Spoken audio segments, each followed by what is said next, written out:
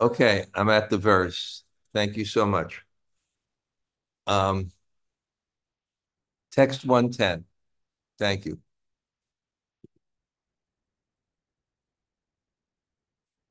Well, we have Om Namo Bhagavate Vasudevaya. Om Namo Bhagavate Vasudevaya.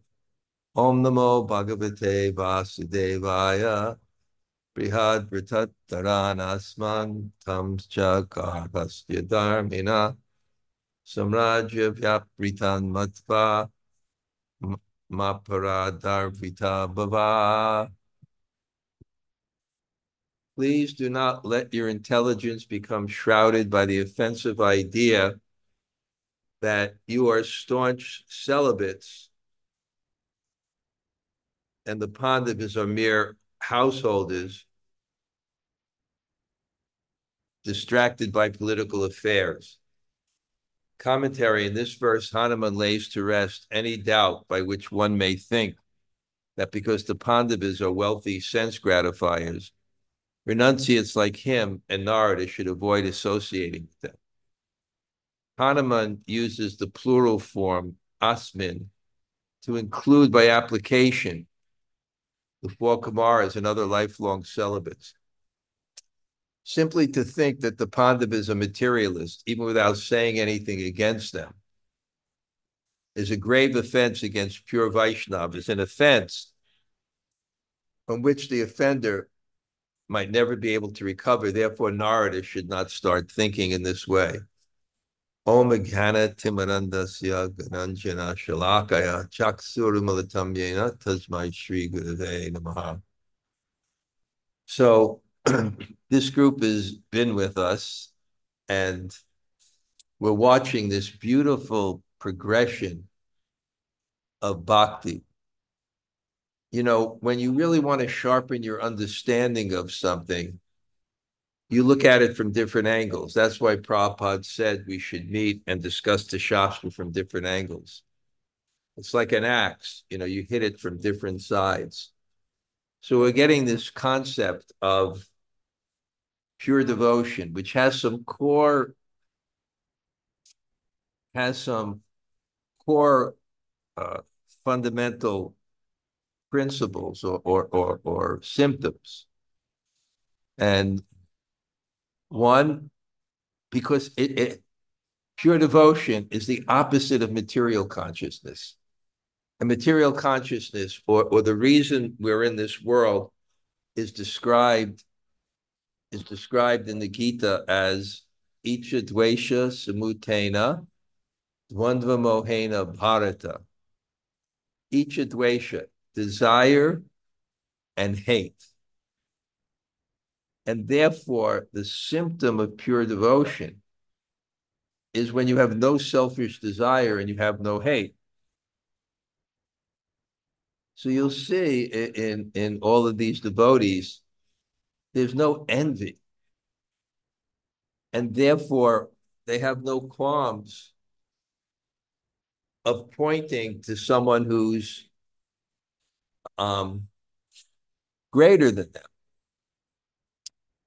And in this kind of gradation, greater just means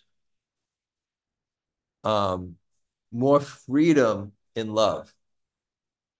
And what do you mean more freedom in love? That if there's a sense of reverence, um, you're restricted by your obligations, by your duty, by your distance, by the formality. So the more there's intimacy, the more freedom there is and more force. And in fact, you know, we know from the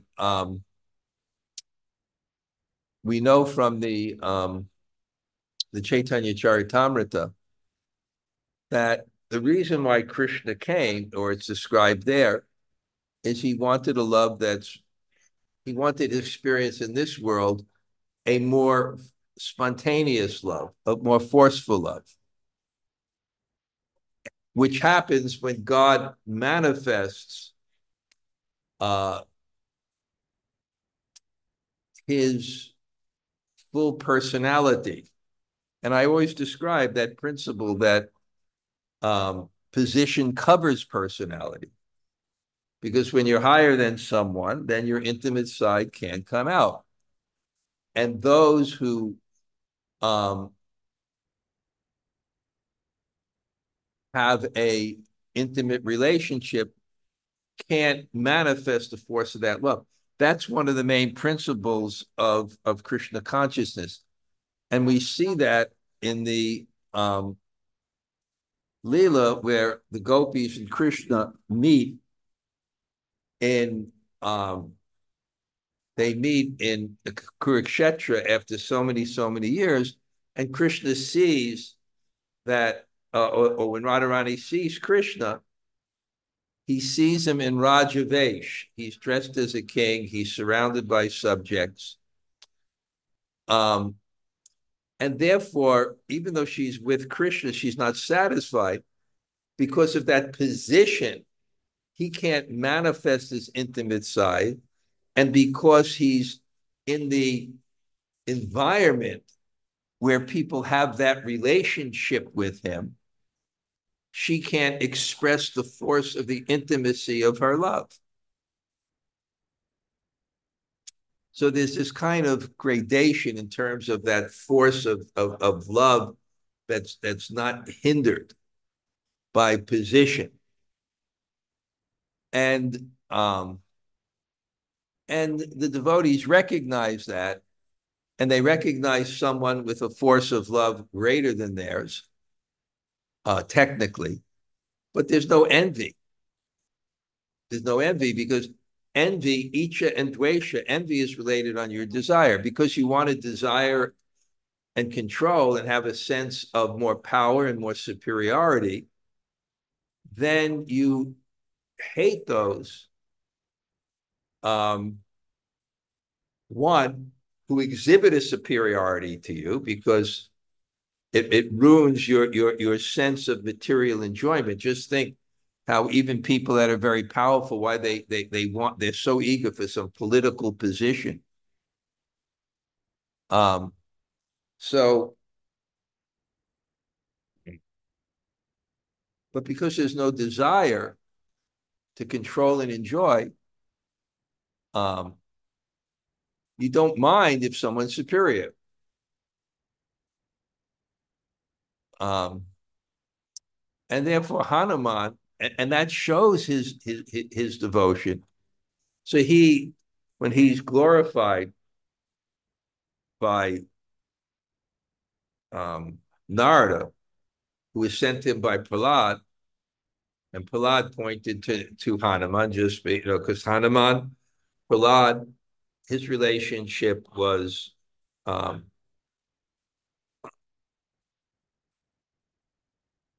kind of almost in one sense, it was reverent. It was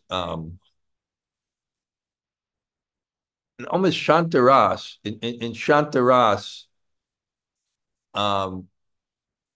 there's such a sense of God's immanence that there's no sense of service. Service requires in the object of your love some need to serve. But when you fully have that cognizance of God's full immanence, it dampens that need for serving in one sense, but there's an appreciation and a remembrance and a glorification. So Prahlad was always thinking of Krishna, but he recognized Hanuman, who had more of that mood of service, and it was a little bit more intimate. And then when Narada, on the recommendation of Prahlad's, glorifying Hanuman, and what does Hanuman do? He glorifies the Pandavas, just keeping everybody up to stage here. Because the Pandavas had a very, like Arjuna, it's a friendship. Even though there's some mixture of reverence, because it's not grudge, it was still a friendship. And there was a sense of equality, not superiority, but a sense of equality. And in that sense of equality, there's no restriction in the friendship and the love to the extent that Hanuman's glorifying them. The love is so sweet that Krishna can even be the servant. He can be the servant of Arjuna and ride on the chariot. So in this kind of glorification of the Pandavas, Narada becomes very excited. And really, that actually is the symptom of devotion. It's enthusiasm. Enthusiasm in contacting objects of devotion. They stimulate your devotion. They stimulate your desire to serve. It creates something in your heart. So he becomes naturally enthusiastic. And Narada is saying, okay, let's go. And Hanuman's saying, let's go. And they're so enthusiastic. But then Hanuman, who is, what is that?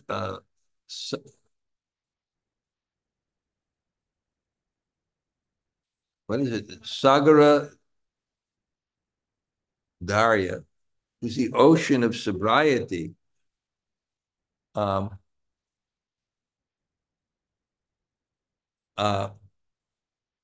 with an ocean of sobriety, he can't go because he's so deep in his relationship with Ram and the service to Ram that he can't leave. And then he begins to look at the situation in another way. He sees the intimacy of Krishna in relationship with the Pandavas. But that only inspires within him more devotion for Hanuman, for Ram. And I told the example of a sadhu telling me that when a real Vaishnava, a Gaudiya Vaishnava, who has a relationship with Brajendranandana Krishna, when he sees Ramachandra, what he sees the glory of Krishna. And he sees this is an aspect of Krishna to manifest as Ramachandra. So it only increases his devotion. Just like a mother, if she sees her son, let's say the mother has a son and the son has a beautiful girlfriend, although she doesn't want that relationship, it increases her own relationship.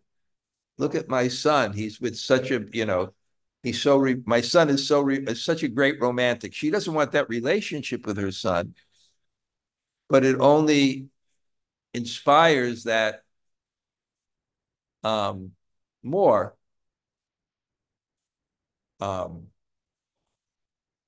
So here now in this verse,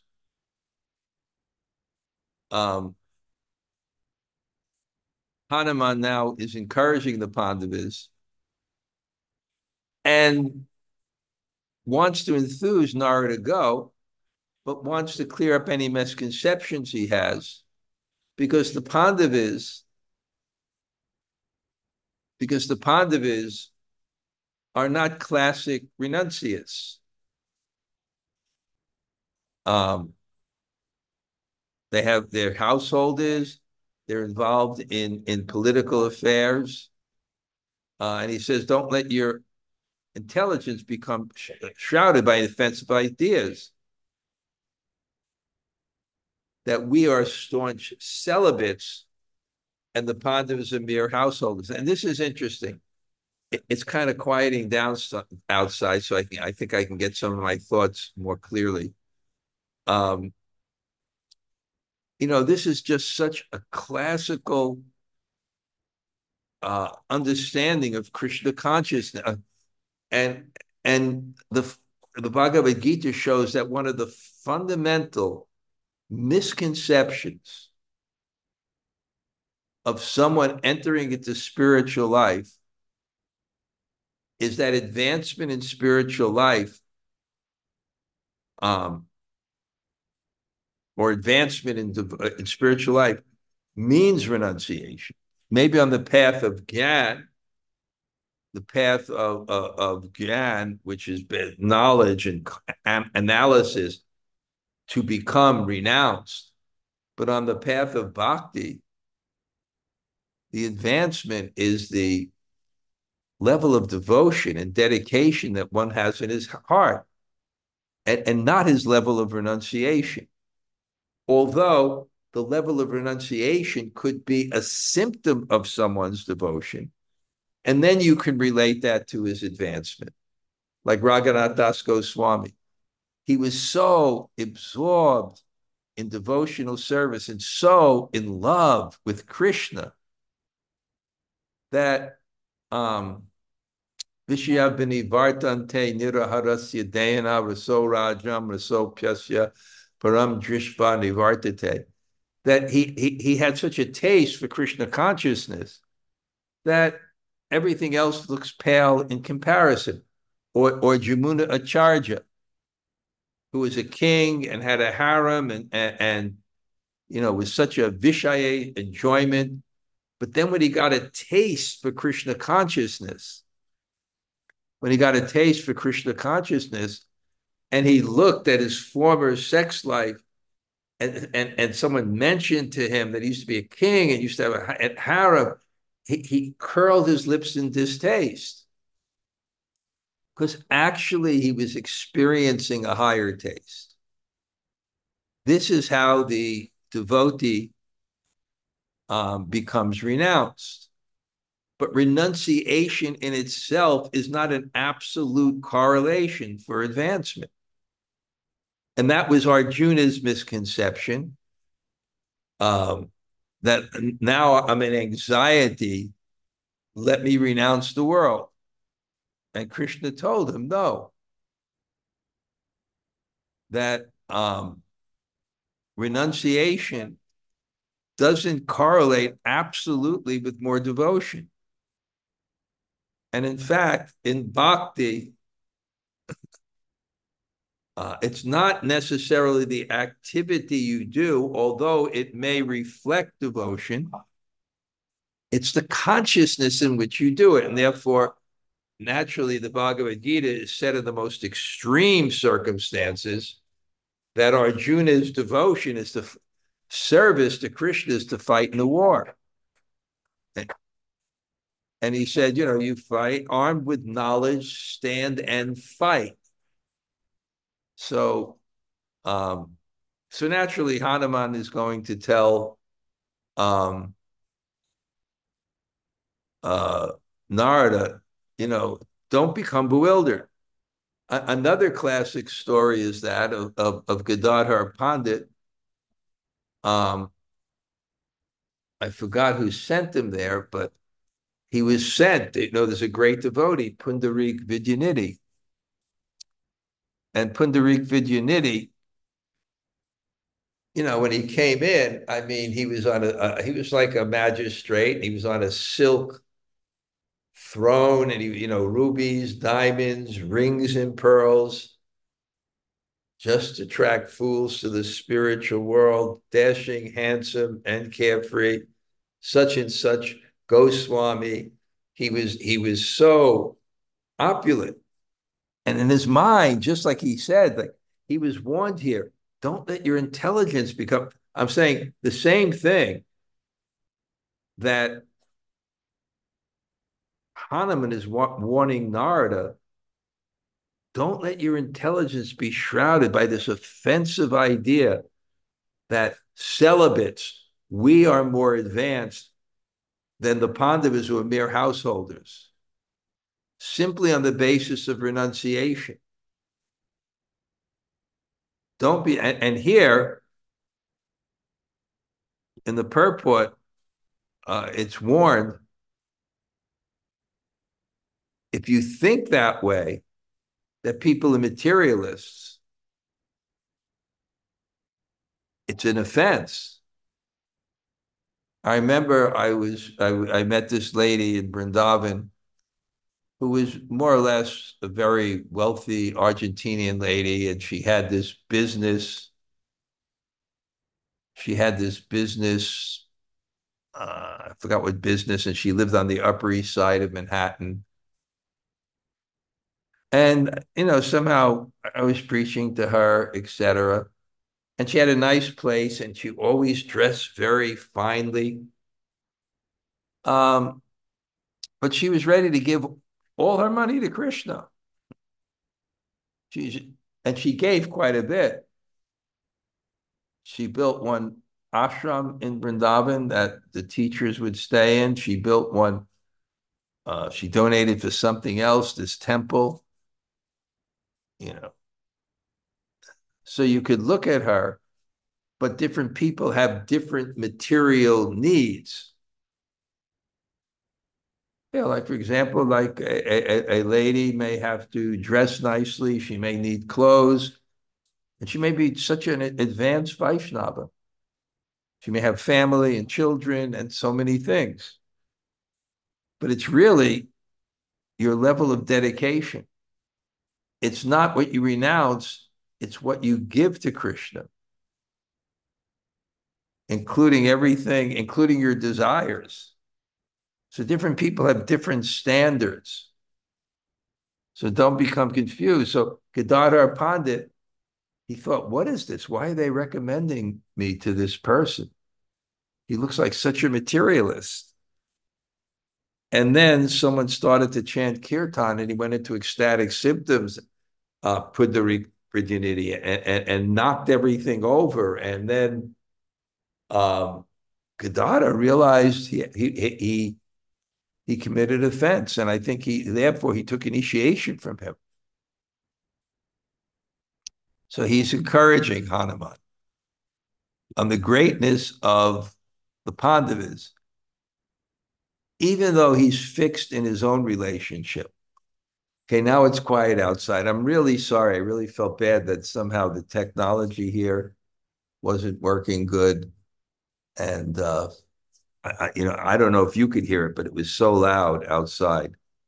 Nispriha sarvakameshu Krishna pada nusevaya tadvai paramahamsanam acharyacha padambuja. Those Pandavas never desire anything material because they constantly serve Lord Krishna's feet. And indeed, their own lotus feet are worshipped by the spiritual masters of the Paramahamsas. Commentary: as powerful kings in an age when royal status meant much more than now, the Pandavas commanded immense resources for control and enjoyment. But the Pandavas were attracted only by pure devotional service to Sri Krishna's lotus feet. And so their own feet were worshipped by the greatest of renowned sages. Many men commonly honored as self-realized saints are in fact polluted by impersonalism and subtle desires for fame and power. True Paramahamsas are extremely rare in this world, especially in modern times. Even 5,000 years ago, the ecstatic devotion of the Pandavas distinguished them as saints among saints.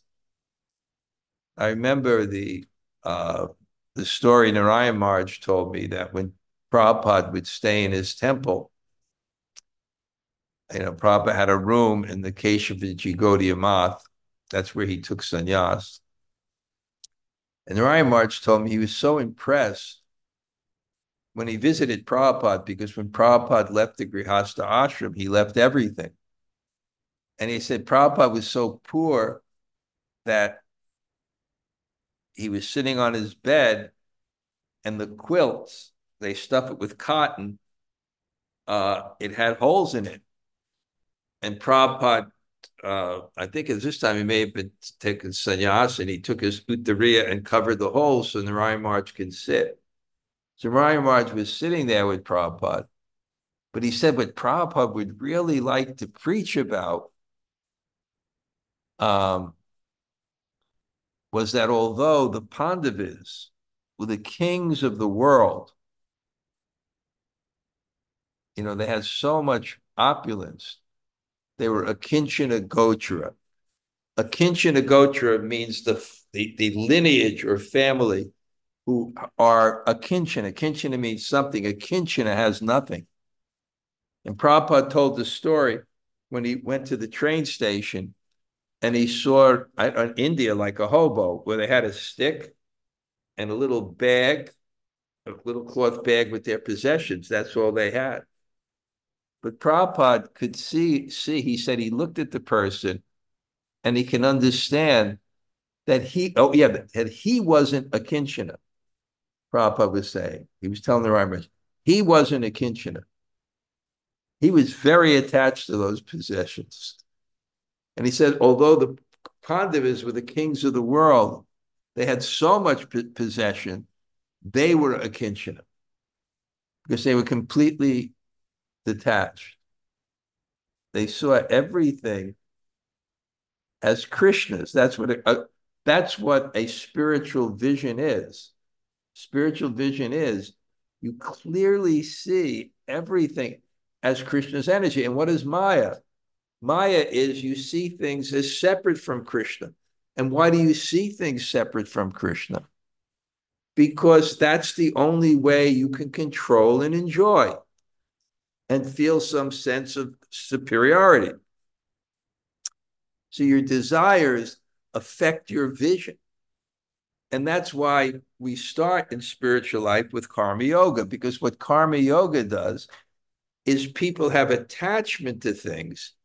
And therefore, through that attachment, they don't see Krishna. They see things as Maya, not Krishna, for the sense of that material conditioning. So they're not Gyanis. They can't negate everything, renounce everything. So what they do is they give the fruits to Krishna. And by giving the fruits to Krishna, they began to see things as Krishna. It actually starts to purify that consciousness. But what to speak of someone who has bhakti or devotion, has love. They want to give everything to Krishna. They see things, they see their happiness in terms of the pleasure of Krishna. Anukulyena Krishnanu Shilana Bhakta Uttama. Anukulyena, they're favorable. They want to please Krishna. So Hanuman is just explaining, don't become bewildered by their opulence, because the kings or the rulers, they have to have accoutrements of power, because when you rule citizens, naturally, even in the worst totalitarian state, it's a better political strategy to the extent that you can command respect rather than demand it. Of course, in a totalitarian state, ultimately you'll demand it. But if the leaders have political acumen, they'd rather command it. And especially if you're a king and you're ruling the planet for Krishna. So in your desire to command respect, understanding that the citizens are materialistic and they see greatness in terms of Aishvarya, it invokes within them a sense of service, just like in the modern age. People are so independent, they're so materialistic, but they'll go to a rock show and they'll see the person is great. And it'll invoke in them a sense of reverence. It's just like the first step of God realization mentioned in the second canto of the Bhagavatam is the universal form. Why? Because you start to develop your reverence for God. You start seeing the vibhuti or the opulence in the world as God, the sun and the moon as his eyes, the mountains as his bones. It's the first step in God realization, to develop servitorship, to develop the sense of reverence that's something greater. Oh, initially, it's in reverence. It's to power. So therefore, the king has to keep accoutrements of power. And even if he's completely detached, there's a reason for the palaces. We even see it in England. They still want the monarchy. And frankly, I remember the first and only time I went to the Himalayas, and I was leading a bus party. We were distributing books up in Ranikhet and all these places, Nainital, all these places, these little towns in the Himalayas get higher and higher up. And we were going back on the winding roads, and you saw the Himalayas and layers of mountains. I just had to stop the bus, get off, and just look at that and feel that happy, feel the greatness of God. It puts a lot of devotion in my heart, that reverence, that power.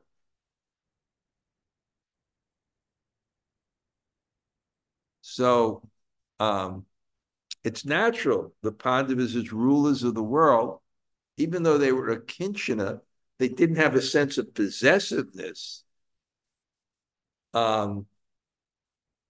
They had to keep the accoutrements of power. And we know in the story of King Bṛhad-bhāgavatāmṛta, he developed that desire to serve Lord Chaitanya, and that sense of madhurya or sweetness that he wanted in that relationship was greater than all the opulence he had, was possessing. But Lord Chaitanya wouldn't associate as a classic sannyasi. One of the rules is not to associate with vishayi, with materialistic people or people who have the accoutrements of power. So the renunciate would never be with the king. They also wouldn't cross the ocean. And why wouldn't they cross the ocean? Because from India, when you go further west, it becomes more degraded. There's the Yavanas, and there's the Malechas. So King Bṛhad-bhāgavatāmṛta, and then he dressed as a mendicant. So then Lord Chaitanya rested on the Rath Yatra in Jagannath Vallabha Gardens. He got to do some service to him. And then he began to chant verses from the Bhagavatam. Bṛhad-bhāgavatāmṛtam tapta jivanam kavi bikalmasam. I forgot. Indeed. Tabakata Uri Dajana. He's both so Lord Chaitanya was so moved. So, and not only saying this, but not only were they advanced in the midst of this, not just advanced, but the greatest self-realized souls, the greatest renounced sages would worship them. Tesham Jeshtasya Samraje Pravatir Bhagavat Priyat Ato Bahu Vidha Videva Dulabha Raja Samprada. The eldest of these brothers ruled the state out of love for the personality of Godhead. Thus his kingdom is rich in all sorts of assets rarely enjoyed by the demigods. Commentary. If the Pandavas had no interest in royal opulence, why were they so entangled in it? Only as a burden of love, King Yudhisthira accepted the responsibility of the throne because they afforded great opportunities for spreading Krishna consciousness. He knew that two special kinds of service available only in the material world, killing demons and preaching to the Gishan souls, please the Supreme Lord, even when they involve what seems to be material entanglement. When I'm thinking now, honestly, some of my god brothers, I don't want to mention names because I may exclude others, it's such a burden to have to be a GBC, to have to manage, and all these problems that come upon. So they may have some power or some position, but as a service,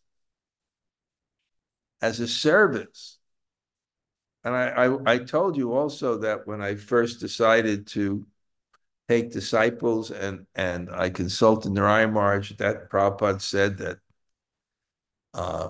we could consult some senior Vaishnavas, and I consulted him at that time, and he said, he said I should do this service. He said, but don't think your guru, do it as a service to your spiritual master. So in that mood of service, and kamesya nindriya pritir labo jivetaya, you take what you need, and different people have different needs. One has a tremendous desire to serve Krishna, but to keep the body and soul together, he has more requirements. And one may be more renounced, but have a less desire to serve Krishna. But of course, when you become very advanced in Krishna consciousness, then you may not become renounced from the objects, but from the sense of possessiveness for them, the possess to enjoy them. Because our philosophy in renunciation is yukta vairagya, which means balanced detachment, that we give up what cannot be used in Krishna's service. So some people in Krishna's service need more things, but they're giving up everything that cannot be used in Krishna's service. So Sutta Goswami says, Emperor Yudhisthira administered generously to everyone during his reign. He was exactly like his father. He had no personal ambition and was free from all sorts of sense gratification because of his continuous service unto the lotus feet of Sri Krishna. Rajayan Praja, gratifying the citizens, does not mean that Yudhisthira Maharaj pacified them with bread and circuses or a booming materialist economy. It means he encouraged them to become Krishna conscious and made all practical arrangements towards that end. The pleasure of pure devotional service is the only real source of satisfaction for all human beings. As Narada tells Shaunaka Rishi in Sri Haribhakta Shodhaya, you are most extremely fortunate because the entire population is being empowered by you spiritually. The truly fortunate leader of society is one who can instill devotion, the Lord Hari, in the hearts of people tormented in material existence. Thus, Sutta Goswami further says about Maharaj Yudhisthira, news even reached the celestial planets about Maharaj Yudhisthira's fame, his queen, his stalwart brothers, his extensive land, his worldly possessions, his sovereignty over the planet Earth, and the sacrifices by which he would attain a better destination.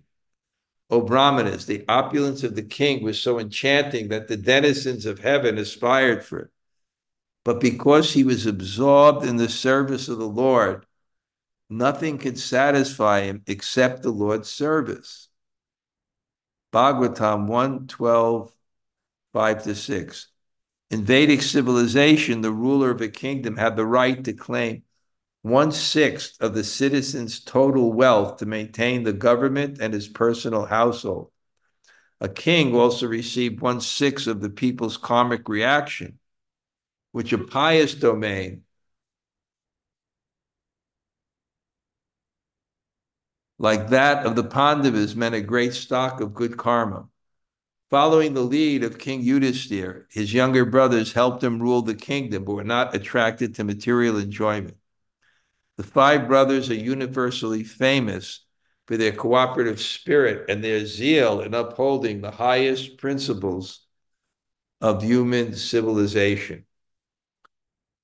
Yeah, I'm going to stop here. A little bit of a tough day trying to compete with the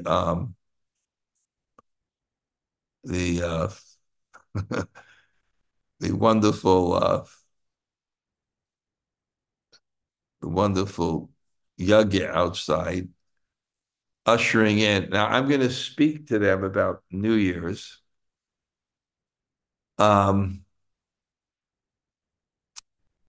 Yeah, and what I'm going to talk about is I thought about this. Maybe I should have shared this. What I was going to talk to them about is, it's not necessarily like a Vedic function, but it's the world we live in, where the calendar is this way, and we are conditioned that the year begins and ends in this particular way. So it's natural to spiritualize it. But how do you spiritualize it? Because the general sense, and I actually was reading something by a Vaishnav, that he said that at the end of every day, we should look back on our devotional service and take a tally of our devotional service and understand what we could have done better. And he said, certainly we should do that at the end of the year, thinking, what could have we done better? And make a plan to improve ourselves. Yeah, because Krishna consciousness can give us so much. The happiness that we want in our heart is actually there in the holy name. And if we make that endeavor to serve the holy name, certainly the taste for the holy name will increase. We just have to put in that effort. And then when you see that that taste increases, then you can have the firm confidence that why not let it just continue to increase? Just do the things in our lives that support the service of Krishna and give up those things in one sense that have no value to the extent we can. We have our responsibilities in the world. And then, pray that one day,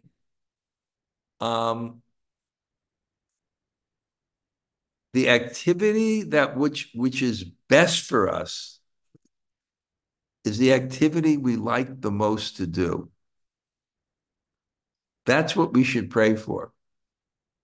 The activities that are best for us are the ones that we like most to do.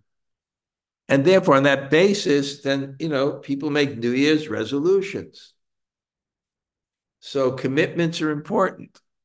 I coined that phrase that commitments